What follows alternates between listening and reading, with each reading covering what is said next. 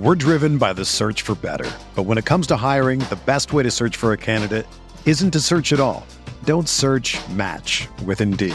Indeed is your matching and hiring platform with over 350 million global monthly visitors, according to Indeed data, and a matching engine that helps you find quality candidates fast. Ditch the busy work. Use Indeed for scheduling, screening, and messaging so you can connect with candidates faster. Leveraging over 140 million qualifications and preferences every day, Indeed's matching engine is constantly learning from your preferences, so the more you use Indeed, the better it gets. Join more than 3.5 million businesses worldwide that use Indeed to hire great talent fast. And listeners of this show will get a $75 sponsored job credit to get your jobs more visibility at Indeed.com/Blue Wire. Just go to Indeed.com/Blue Wire right now and support our show by saying that you heard about Indeed on this podcast. That's Indeed.com/Blue Wire. Terms and conditions apply. Need to hire? You need Indeed.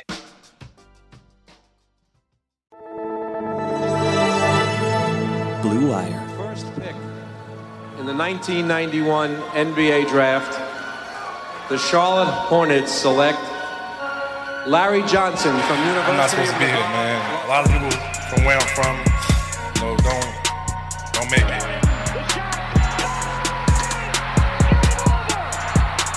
Charlotte, we're back.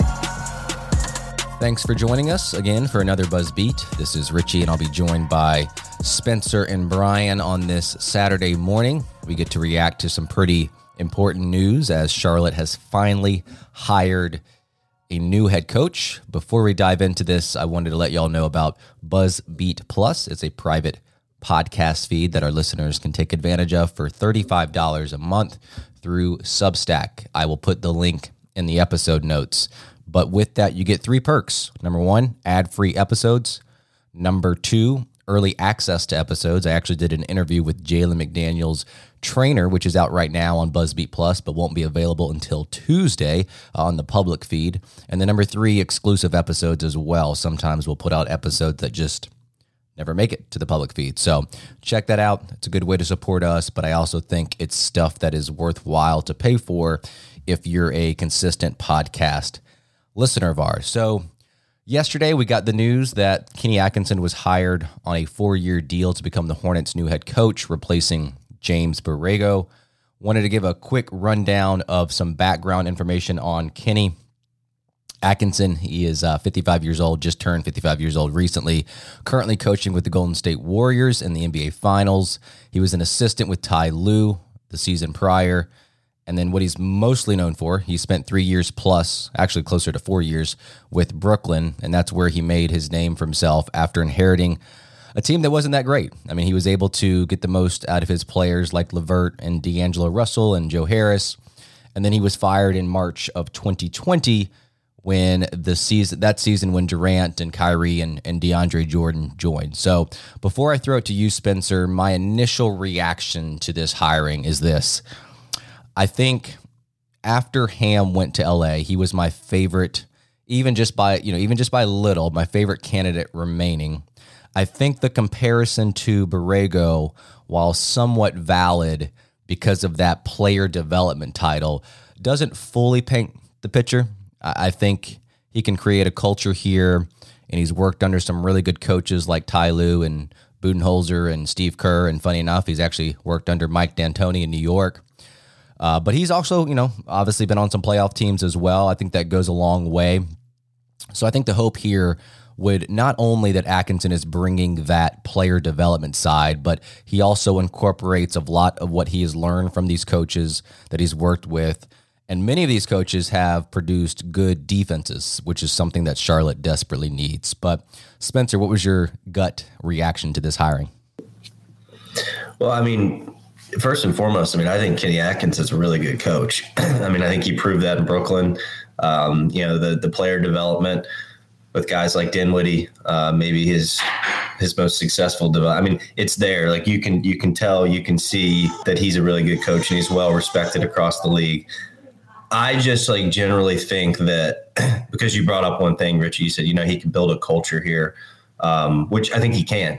I'm cautiously optimistic that works. I'm just of the thought that like that's what James Borrego was doing.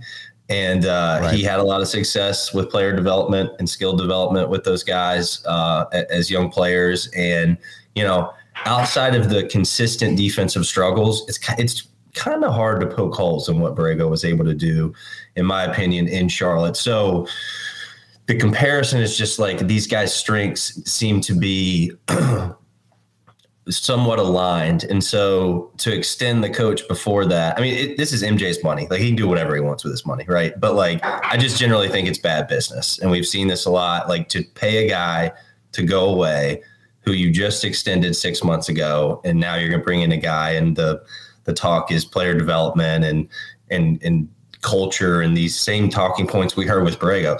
So, very clearly this whole, we needed a new voice. Outside of just that, I'm not exactly sure what that means. Like, what is the need for a new voice? It's just the young players on this team just tune Borrego out. That's what I'm thinking. Yeah, right. So now bring in a guy like Atkinson, who, correct me if I'm wrong, kind of got chased out of Brooklyn for the same reasons. He got the superstar treatment, right? When Kyrie. Yeah. So like, there's a lot we don't know, and there's a lot about James Borrego and Kenny Atkinson that I'm sure I don't understand. But from a 50,000 foot scope of this, I'm not sure I totally understand it. But again, I think Kenny Atkinson's a good coach and has a chance to be successful here. I just thought that like that's kind of the direction we were headed in with Borrego. But again, there's a lot that I don't know. I think it's like a solid hire. Just overall, I'm curious to see what this signals for Charlotte defensively. It's kind of one of the directions I'd actually like to take it in. Kenny Atkinson inherited a mess in Brooklyn when he arrives there in 2016, and it's going to be a long rebuild. And it was long, but they started seeing success, year 3 under Kenny Atkinson. And even then, along the way, there are sort of like more modest improvements, right? So year 1, these are according to Cleaning the Glass. Year 1 under Kenny Atkinson in Brooklyn, 23rd in defensive efficiency. Year 2, 22. Year 3, number 15. Year 4, like borderline top 10, number 13 in the NBA in defensive efficiency. And a lot of that was done with Brooklyn trying to play drop, pick, and roll coverage. Yep. And so I'll be fascinated to see how that informs Charlotte's offseason, because as we know right now, there really isn't the personnel in a variety of different ways to actually or successfully orchestrate drop, pick, and roll defense. So at the top of the list, can you coax better point of attack defense from LaMelo? We've seen flashes of it. We've seen some screen navigation. We know he has the length. We definitely don't get that on a night-to-night, possession-by-possession basis. So can Kenny Atkinson coax some of that out of LaMelo? And then can we get some more of that out of Terry Rozier? What does that mean for James Bouknight? What does that mean for how they want to address things in the offseason with, with someone like McDaniels or Cody Martin, all of which will be kind of interesting to see. And then, yes, what do they do with the center position? Do you use the 13th or the 15th pick on someone like Mark Williams? Yeah. And try to turn that guy into, your Jared Allen type project, the guy that's you're going to be your young drop center. You're going to build your defense around this guy. Or do you use do you try to do something in free agency? There's a way for Charlotte to crack the full mid-level exception, depending on some of the things they do this offseason. So, is that a way to explore the center market? Is a trade a way to explore the center market? But anyways, it would make sense, I think, for Charlotte to try to find some, 1 or 2 guys that are going to try to be the drop center defensively for this team in pick and roll. So that is something that I'll be interested to see. Or is Atkinson a little more flexible, and just given the way the personnel is set up on the roster and depending on what levers they're able to pull this offseason, are they going to have to be more, versatile in terms of their pick and roll coverages and scheme next season? So I think that is actually like kind of, I don't know, where I'm like starting with Atkinson is sort of like, what's this base defense going to look like? Because this team has been a mess defensively the last couple of seasons. I often leaned on that being due to personnel and just the sort of like how the pieces and parts didn't really fit. Mm-hmm. There were a lot of things you couldn't do in terms of scheme. And so I think obviously the roster needs some retooling in that regard. That also may inform, Richie, to your point that you brought up when we started this podcast, like sort of like the player development aspect of someone like Kenny Atkinson, but also like how does that inform what this team's arc is? Like what's the growth pattern? Does the Charlotte want to try to become a 50-win team next year?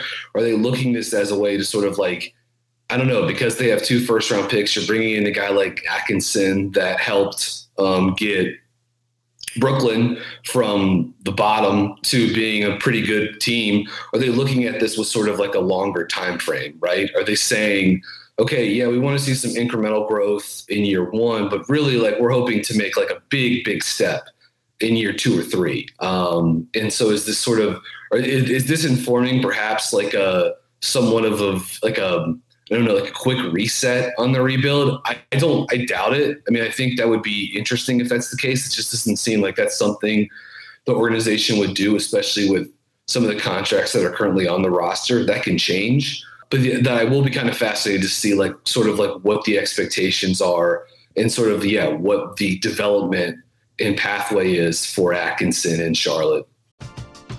We're driven by the search for better. But when it comes to hiring, the best way to search for a candidate isn't to search at all. Don't search, match with Indeed. Indeed is your matching and hiring platform with over 350 million global monthly visitors, according to Indeed data, and a matching engine that helps you find quality candidates fast. Ditch the busy work. Use Indeed for scheduling, screening, and messaging so you can connect with candidates faster. Leveraging over 140 million qualifications and preferences every day, Indeed's matching engine is constantly learning from your preferences, so the more you use Indeed, the better it gets. Join more than 3.5 million businesses worldwide that use Indeed to hire great talent fast. And listeners of this show will get a $75 sponsored job credit to get your jobs more visibility at Indeed.com/Blue Wire. Just go to Indeed.com/Blue Wire right now and support our show by saying that you heard about Indeed on this podcast. That's Indeed.com/Blue Wire. Terms and conditions apply. Need to hire? You need Indeed. Hey, it's Kaylee Cuoco for Priceline. Ready to go to your happy place for a happy price? Well, why didn't you say so? Just download the Priceline app right now and save up to 60% on hotels. So whether it's Cousin Kevin's Kazoo Concert in Kansas City, go Kevin, or Becky's Bachelorette Bash in Bermuda, you never have to miss a trip ever again. So download the Priceline app today. Your savings are waiting. Go to your happy place for a happy price. Go to your happy price, Priceline. Yeah, I had that in my notes too as well in terms of the defensive fit. I think this is where we might see the most noticeable change. And to your point, we've always said this on the podcast, it always depends on personnel. So certain schemes you just can't play or you can't play effectively because you don't have the right personnel. But Kenny's very analytical, and he's a disciple of Coach Bud. And I bet we see more drop coverage this year. And I tweeted something out late last night, or I guess probably early this morning around midnight, that Mark Williams would just make a ton of sense when trying to fit into a potential drop scheme, and if that's the route that Atkinson wants to go. So I think Atkinson sees the value in drop coverage, forcing opponents to hit pull-up shots, forcing opponents to hit floaters, and he'll live with it. I think the Hornets did not do a great job, obviously, protecting the rim under Borrego's tenure. And I think that has to be a big point of emphasis for Kenny. And with one thing, getting Mark Williams or getting a center in here that can play drop coverage, you can take away attempts at the rim and just live with opponents, on pull-up mid-range shots or pull-up three-point shots. So that's the one thing that I noted as well, Brian, that defensive fit and how much change we're going to see for this upcoming year. Yeah, and like I just a quick note, like if Williams, who worked out on Friday in Charlotte too, and met with the media afterwards too. Like obviously, a lot of people are obviously drawing a circle around Williams and Charlotte. Like it makes sense in a lot of ways, but also in terms of just like he's likely to be available at 13 or 15 in the selection process. And I do think Williams has the ability that, depending on matchup, Charlotte could try to bring him up a little bit higher. You know what I mean? He improved even in the course of his sophomore season, being more versatile laterally. This is something that Mike Krzyzewski talked about often after Duke games this past year, was how Mark got more dynamic and more explosive laterally. So he's still improving there. And he's a guy that I don't think at this point you could really trust him coming like up and really trying to like stay in front of like, you know, A1 or even like B+, you know, like NBA creators. I think he can give you a little bit of that depending on the matchup and hopefully improve on it. But yeah, the main thing is like to play drop, you know, the center's just got to be massive, right? Like has to be enormous. That's what this is like how one of the reasons why Brook Lopez has been such an excellent, you know, backline guy for Milwaukee the last couple of seasons. This is why Jared Allen can be such a dominant drop center at times. Just you know, elite size at that position in terms of length. It could possibly mean like a little less PJ Washington as a small ball 5 if that's the case. We'll see. You know, you never know. But perhaps that is something, you know, that maybe we see a little less sort of like pure positionless approach to defense. I think offensively, you know, PJ is certainly someone that Kenny's going to want to use as sort of a small ball 5. So how do you sort of like thread the needle there? You know, we'll see. And then again, it's tough to project some of this stuff because we don't know, like we know what some of the roster is going to look like in a couple of months from now, but some of it is still like a bit of a, you know, black box, right? Like we don't know who's going to exactly be here, you know, beyond once all the frenzied of moves happens league wide this offseason. Yeah, I mean, just a few thoughts to build on what you guys are talking about, you know, defensively. I mean, I think you're nailing it. I think we're going to see more traditional drop coverage, and that's exciting, you know, for like a group that we've watched the last few seasons, starting from, you know, kind of building from the ground up, if you will. I think from a scheme perspective is a really good thing for Charlotte. And, you know, I do still think that like having PJ Washington, having that versatility with what seems to be his best role is like a small ball 5. I still think they can, you know, play a small switch everything type of scheme or switch a lot and just clean up some stuff and clean up some stuff around the edges, right? Like just a little bit better communication, a little bit better understanding of how we're Xing out and rotating out of these switches. And, you know, what we're, you know, that seemed to be a lot of the issue defensively for this group, outside of what you mentioned, Brian, which is the pieces just really didn't fit to play a traditional system, but they were just consistently a confounding, just a terrible communication team. And I think that can be cleaned up. So my point is yeah, you know, we can get more of a traditional defensive scheme coming with Atkinson, but you still have that flexibility built into the roster where you can go to a lot of different looks still. And I think you will, but just clean up the stuff around the edges and just become better communicators, better rotational defenders. Look, again, I think Atkinson's he's going to improve this defense in year one. How much of that we see immediately, how much they're able to rise up the ranks, is going to depend, you know, a lot on how long he's around. I would like to know towards the back end of this contract, you know, it's like year 3 a team option. Is year 4 the club option? There's got to be one in there somewhere, I would imagine. I haven't seen that anywhere. Richie, that hasn't come out, has it? All I've seen is 4 years. That's all I've seen. Yeah. Same. So I would be interested, you know, to know what kind of flexibility Charlotte, you know, built into that contract. You know, to Brian's point too, is like, is this a mini reset? Like, is this the guy that's going to take them to 4th or 5th in the East? Like, 4 years is not nothing, you know, but what kind of outs are built in there, I think is interesting because of what we just learned with Borrego, right? Like, Charlotte will make a change out of nowhere.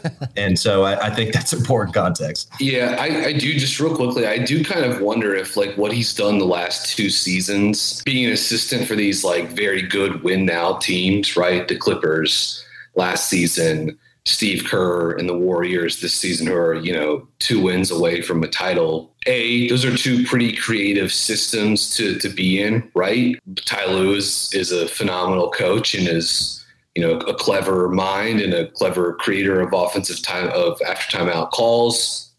James Borrego was pretty good doing that as well. But Ty Lue's someone that'll just try anything, right? We'll try anything lineup wise, scheme wise, zone, whatever. And then in a team like Golden State that just plays like this sort of like unique style of basketball that is totally fit for them and fit for the talents of Steph Curry specifically. So, I'll be curious to see how much of not only just like how much do we see some of those components perhaps come to Charlotte in terms of the versatility, the flexibility, the try anything nature of the Ty Lue coach. And then sort of like, well, do you see, I feel like under Kenny Atkinson in Brooklyn, the Nets were thought of as this sort of like spread pick and roll machine. Morey ball, right? Everything's at the rim or it's a 3, at least until things shifted underneath when Kyrie arrives in 2019, and maybe that changes. But I guess my thought would be, and what I was initially trying to get at was with Atkinson is the thought that because he spent the last 2 years with these teams that were contending for titles in various capacities, does that sort of like, I don't know, does that change his profile as a coach at all? You know what I mean? Is that, for lack of a better term, some type of like rebrand, right? To all of a sudden stop being like the development guy and the rebuild guy and becoming the no, like you can copy and paste me for a ready-made win now team and I'm here. So I don't know. I could be reading too much into that. Maybe it doesn't matter one way or the other. But I do think that's like possibly like an interesting note of Atkinson and of this hire. Yeah, I agree. I mean, he's been there, right? Like he's been in the fire.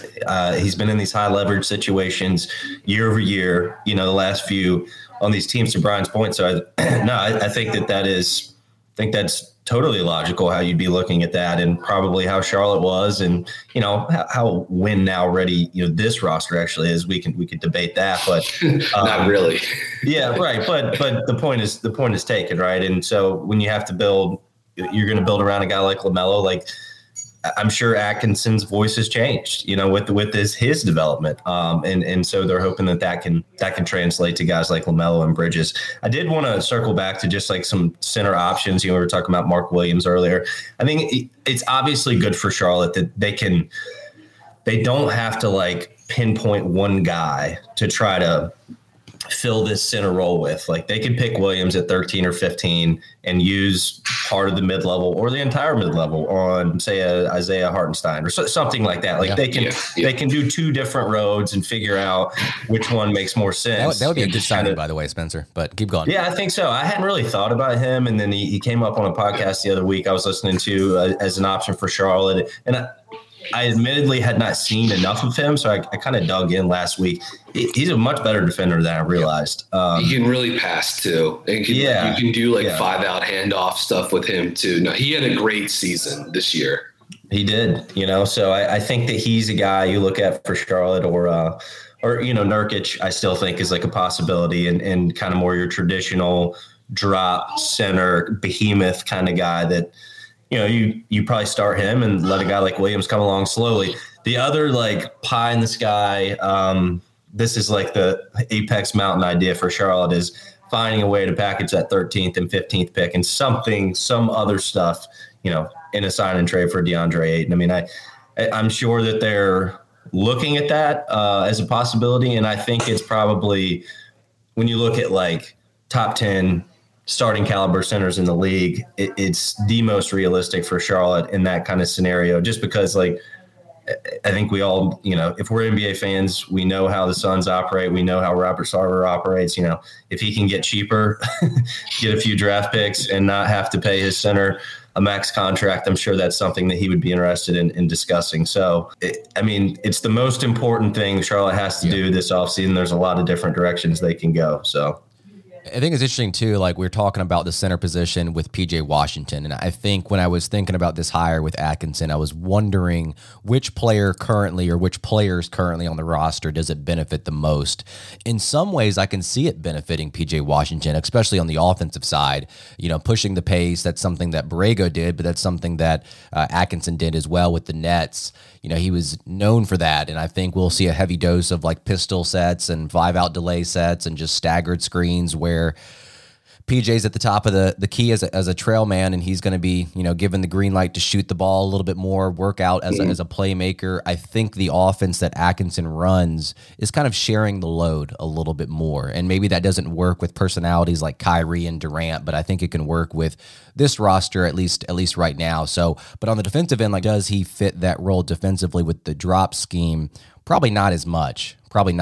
So do you guys have a clue as to like which player or players on this roster you feel like would benefit the most from a hire in Atkinson, or is it just kind of too early to tell?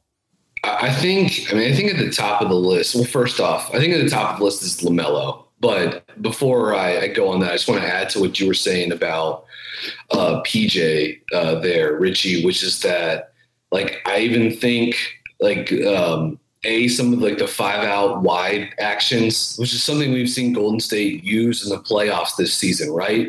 Where it looks like they're going to run a 5-out delay, but instead of throwing it to the center in the middle of the court, they're keeping the ball in the slot, and they're having the center in the middle of the floor set an off-ball screen.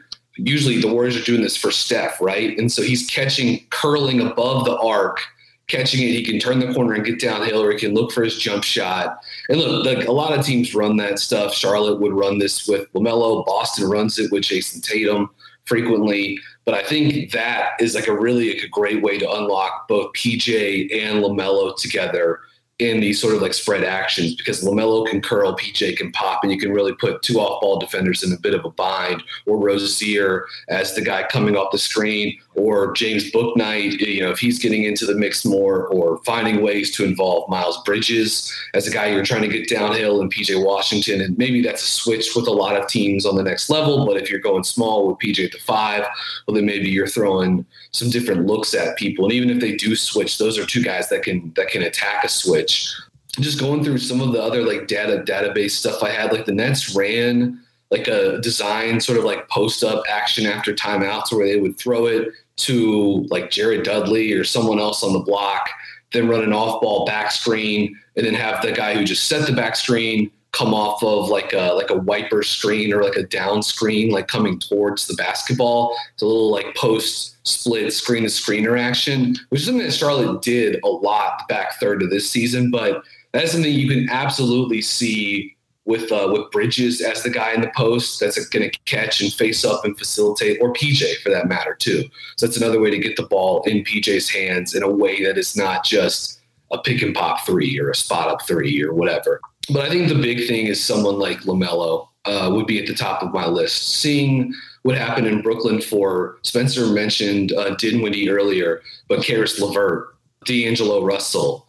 I mean, Russell was like, we can pick at his all-star selection. I think that was 2019. I mean, he got red hot shooting floaters that season, but his development, you can even see it now with like what Russell has become for Minnesota, like an organizer of offense for this young Timberwolves team.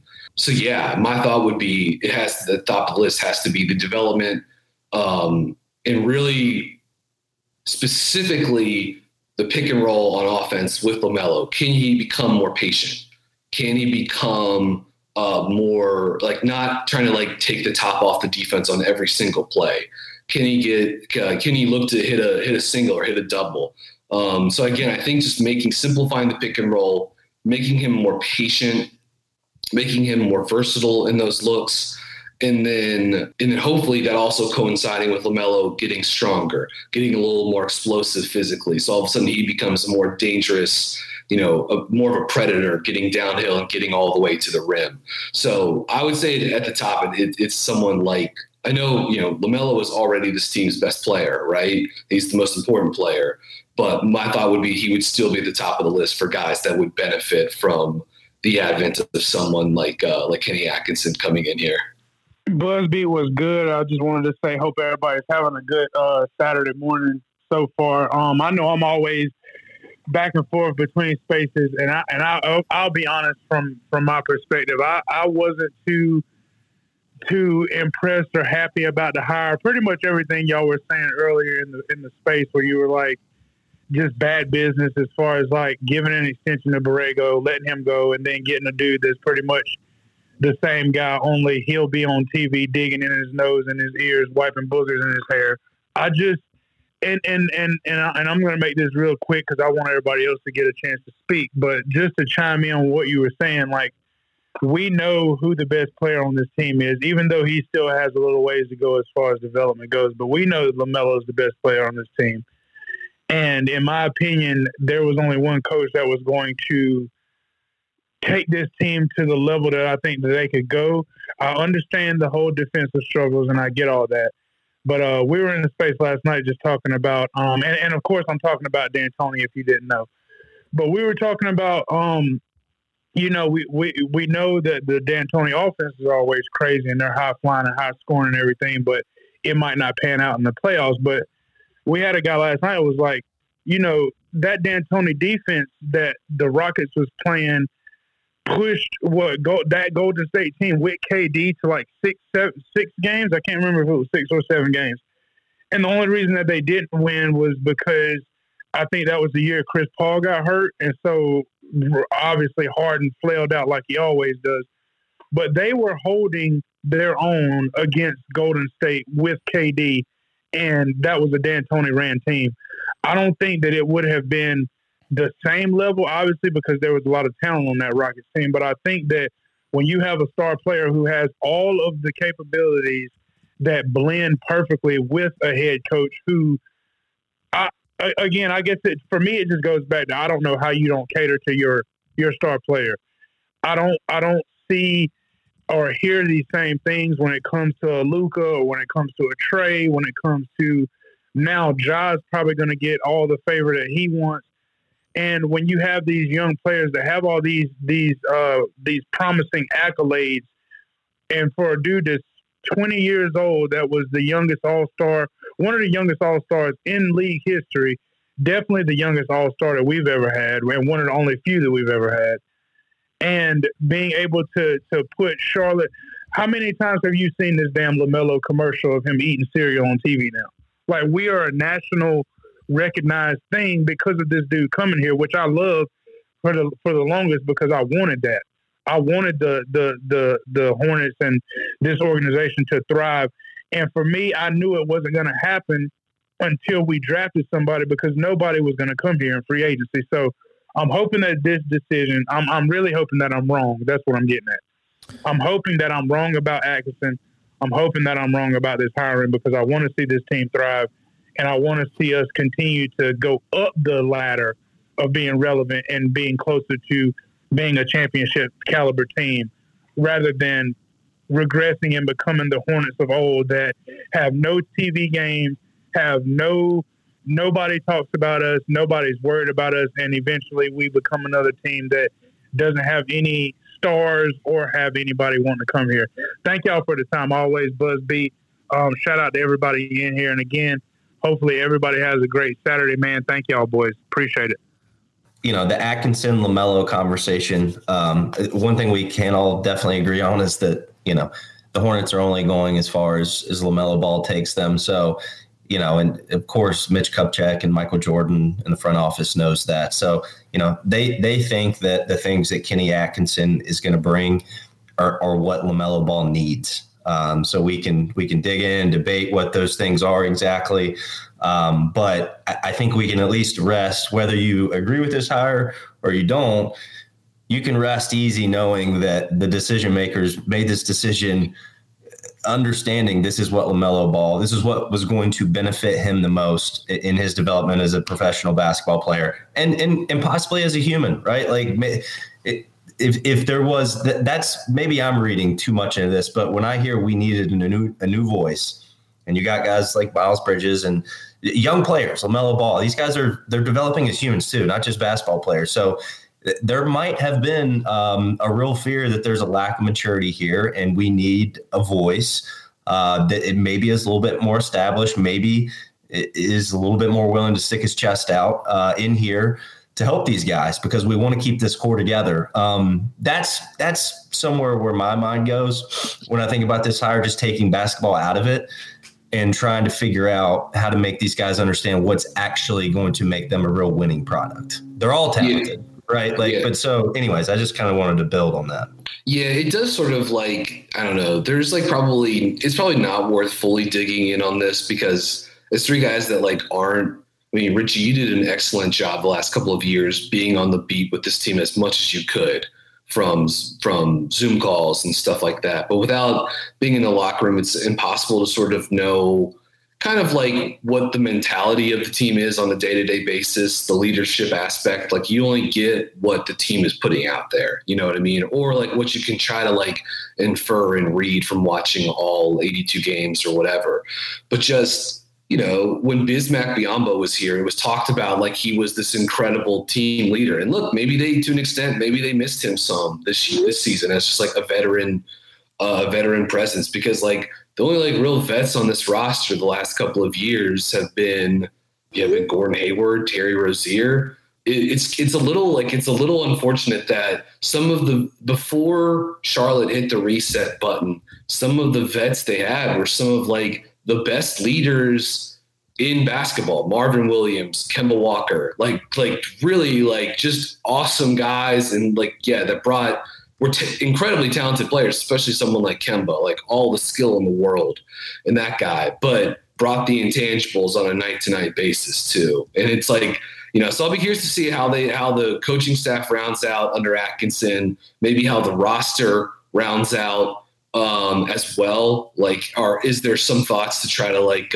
as you're trying to like rebuild? And I'm not saying like sign a vet to sign a vet or anything like that, but just like, is there any sort of like thought about, well, how can we round out this roster and do so in a way that's maybe gonna sort of like like having people in the locker room that are going to reaffirm the voice, right? That's coming from the head coach. That's maybe another way to do it. But like, if they want to go that route, it's a little tough because they've just drafted so many young guys the last couple of years, and they've got 3 more picks in the top 45 of the draft this year. So, you know, how do you strike a balance with that? That'll be a little interesting. Real quickly, we talked about this at the, this is a bit of a non sequitur, so forgive me, but I did want to provide a little bit of added context here. We talked about Atkinson and the defensive scheme that he ran with the Nets at the start of the podcast. I've pulled up the cleaning the glass defensive shot numbers here. Year 1 under Atkinson, 2016, 2017, Brooklyn's defense, 13th in the NBA in terms of opponent percentage of shots at the rim, 35%. That dropped down to 33% the following year. That was a top 8 number in the NBA. Back up to 35% in 2018, 2019. That was still a top 10 number in the NBA. And then Atkinson's last season, obviously he wasn't a full coach in 2019 and 2020. That was the bubble season, and also when Jacques Vaughn took over right before the shutdown. But Brooklyn, number 2 in the NBA. Percentage of opponent shots at the rim, 31%. And also in that 17-18 season, which Brooklyn was not very good that year. And they were really just kind of like trying stuff out. And it was sort of like extreme Morey ball on offense. And defensively that year, though, their defense was number 1 in the NBA. The percentage of opponent shots that were corner threes, 5.2%, and non-corner threes, 20%. So unsurprisingly, opponents only 25.3% of their shots that year against Brooklyn were of the 3-point variety. So they've really forced teams into a lot of mid-range shots that year. Over 41% of opponent field goal attempts that year were like, from the mid-range. So some kind of encouraging numbers in that, but obviously a lot's going to depend on the personnel Charlotte brings to the dance next season and in the following year, and how Kenny Atkinson adapts his scheme towards that personnel.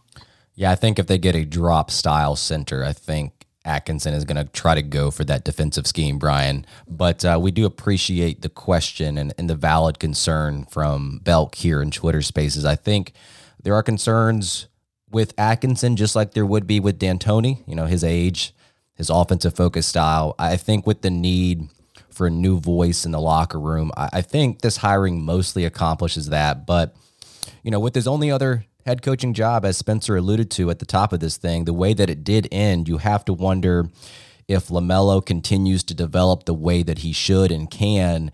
Is there going to be a moment where he wants a bigger role? Not saying that this will happen, but it's something that's also crossed my mind just because of the way that his tenure ended in Brooklyn. So we're going to wrap it up here. Thanks to all those that joined on Twitter Spaces. If you join late, it'll be out as a podcast a little bit later today. For Spencer, for Brian, I'm Richie.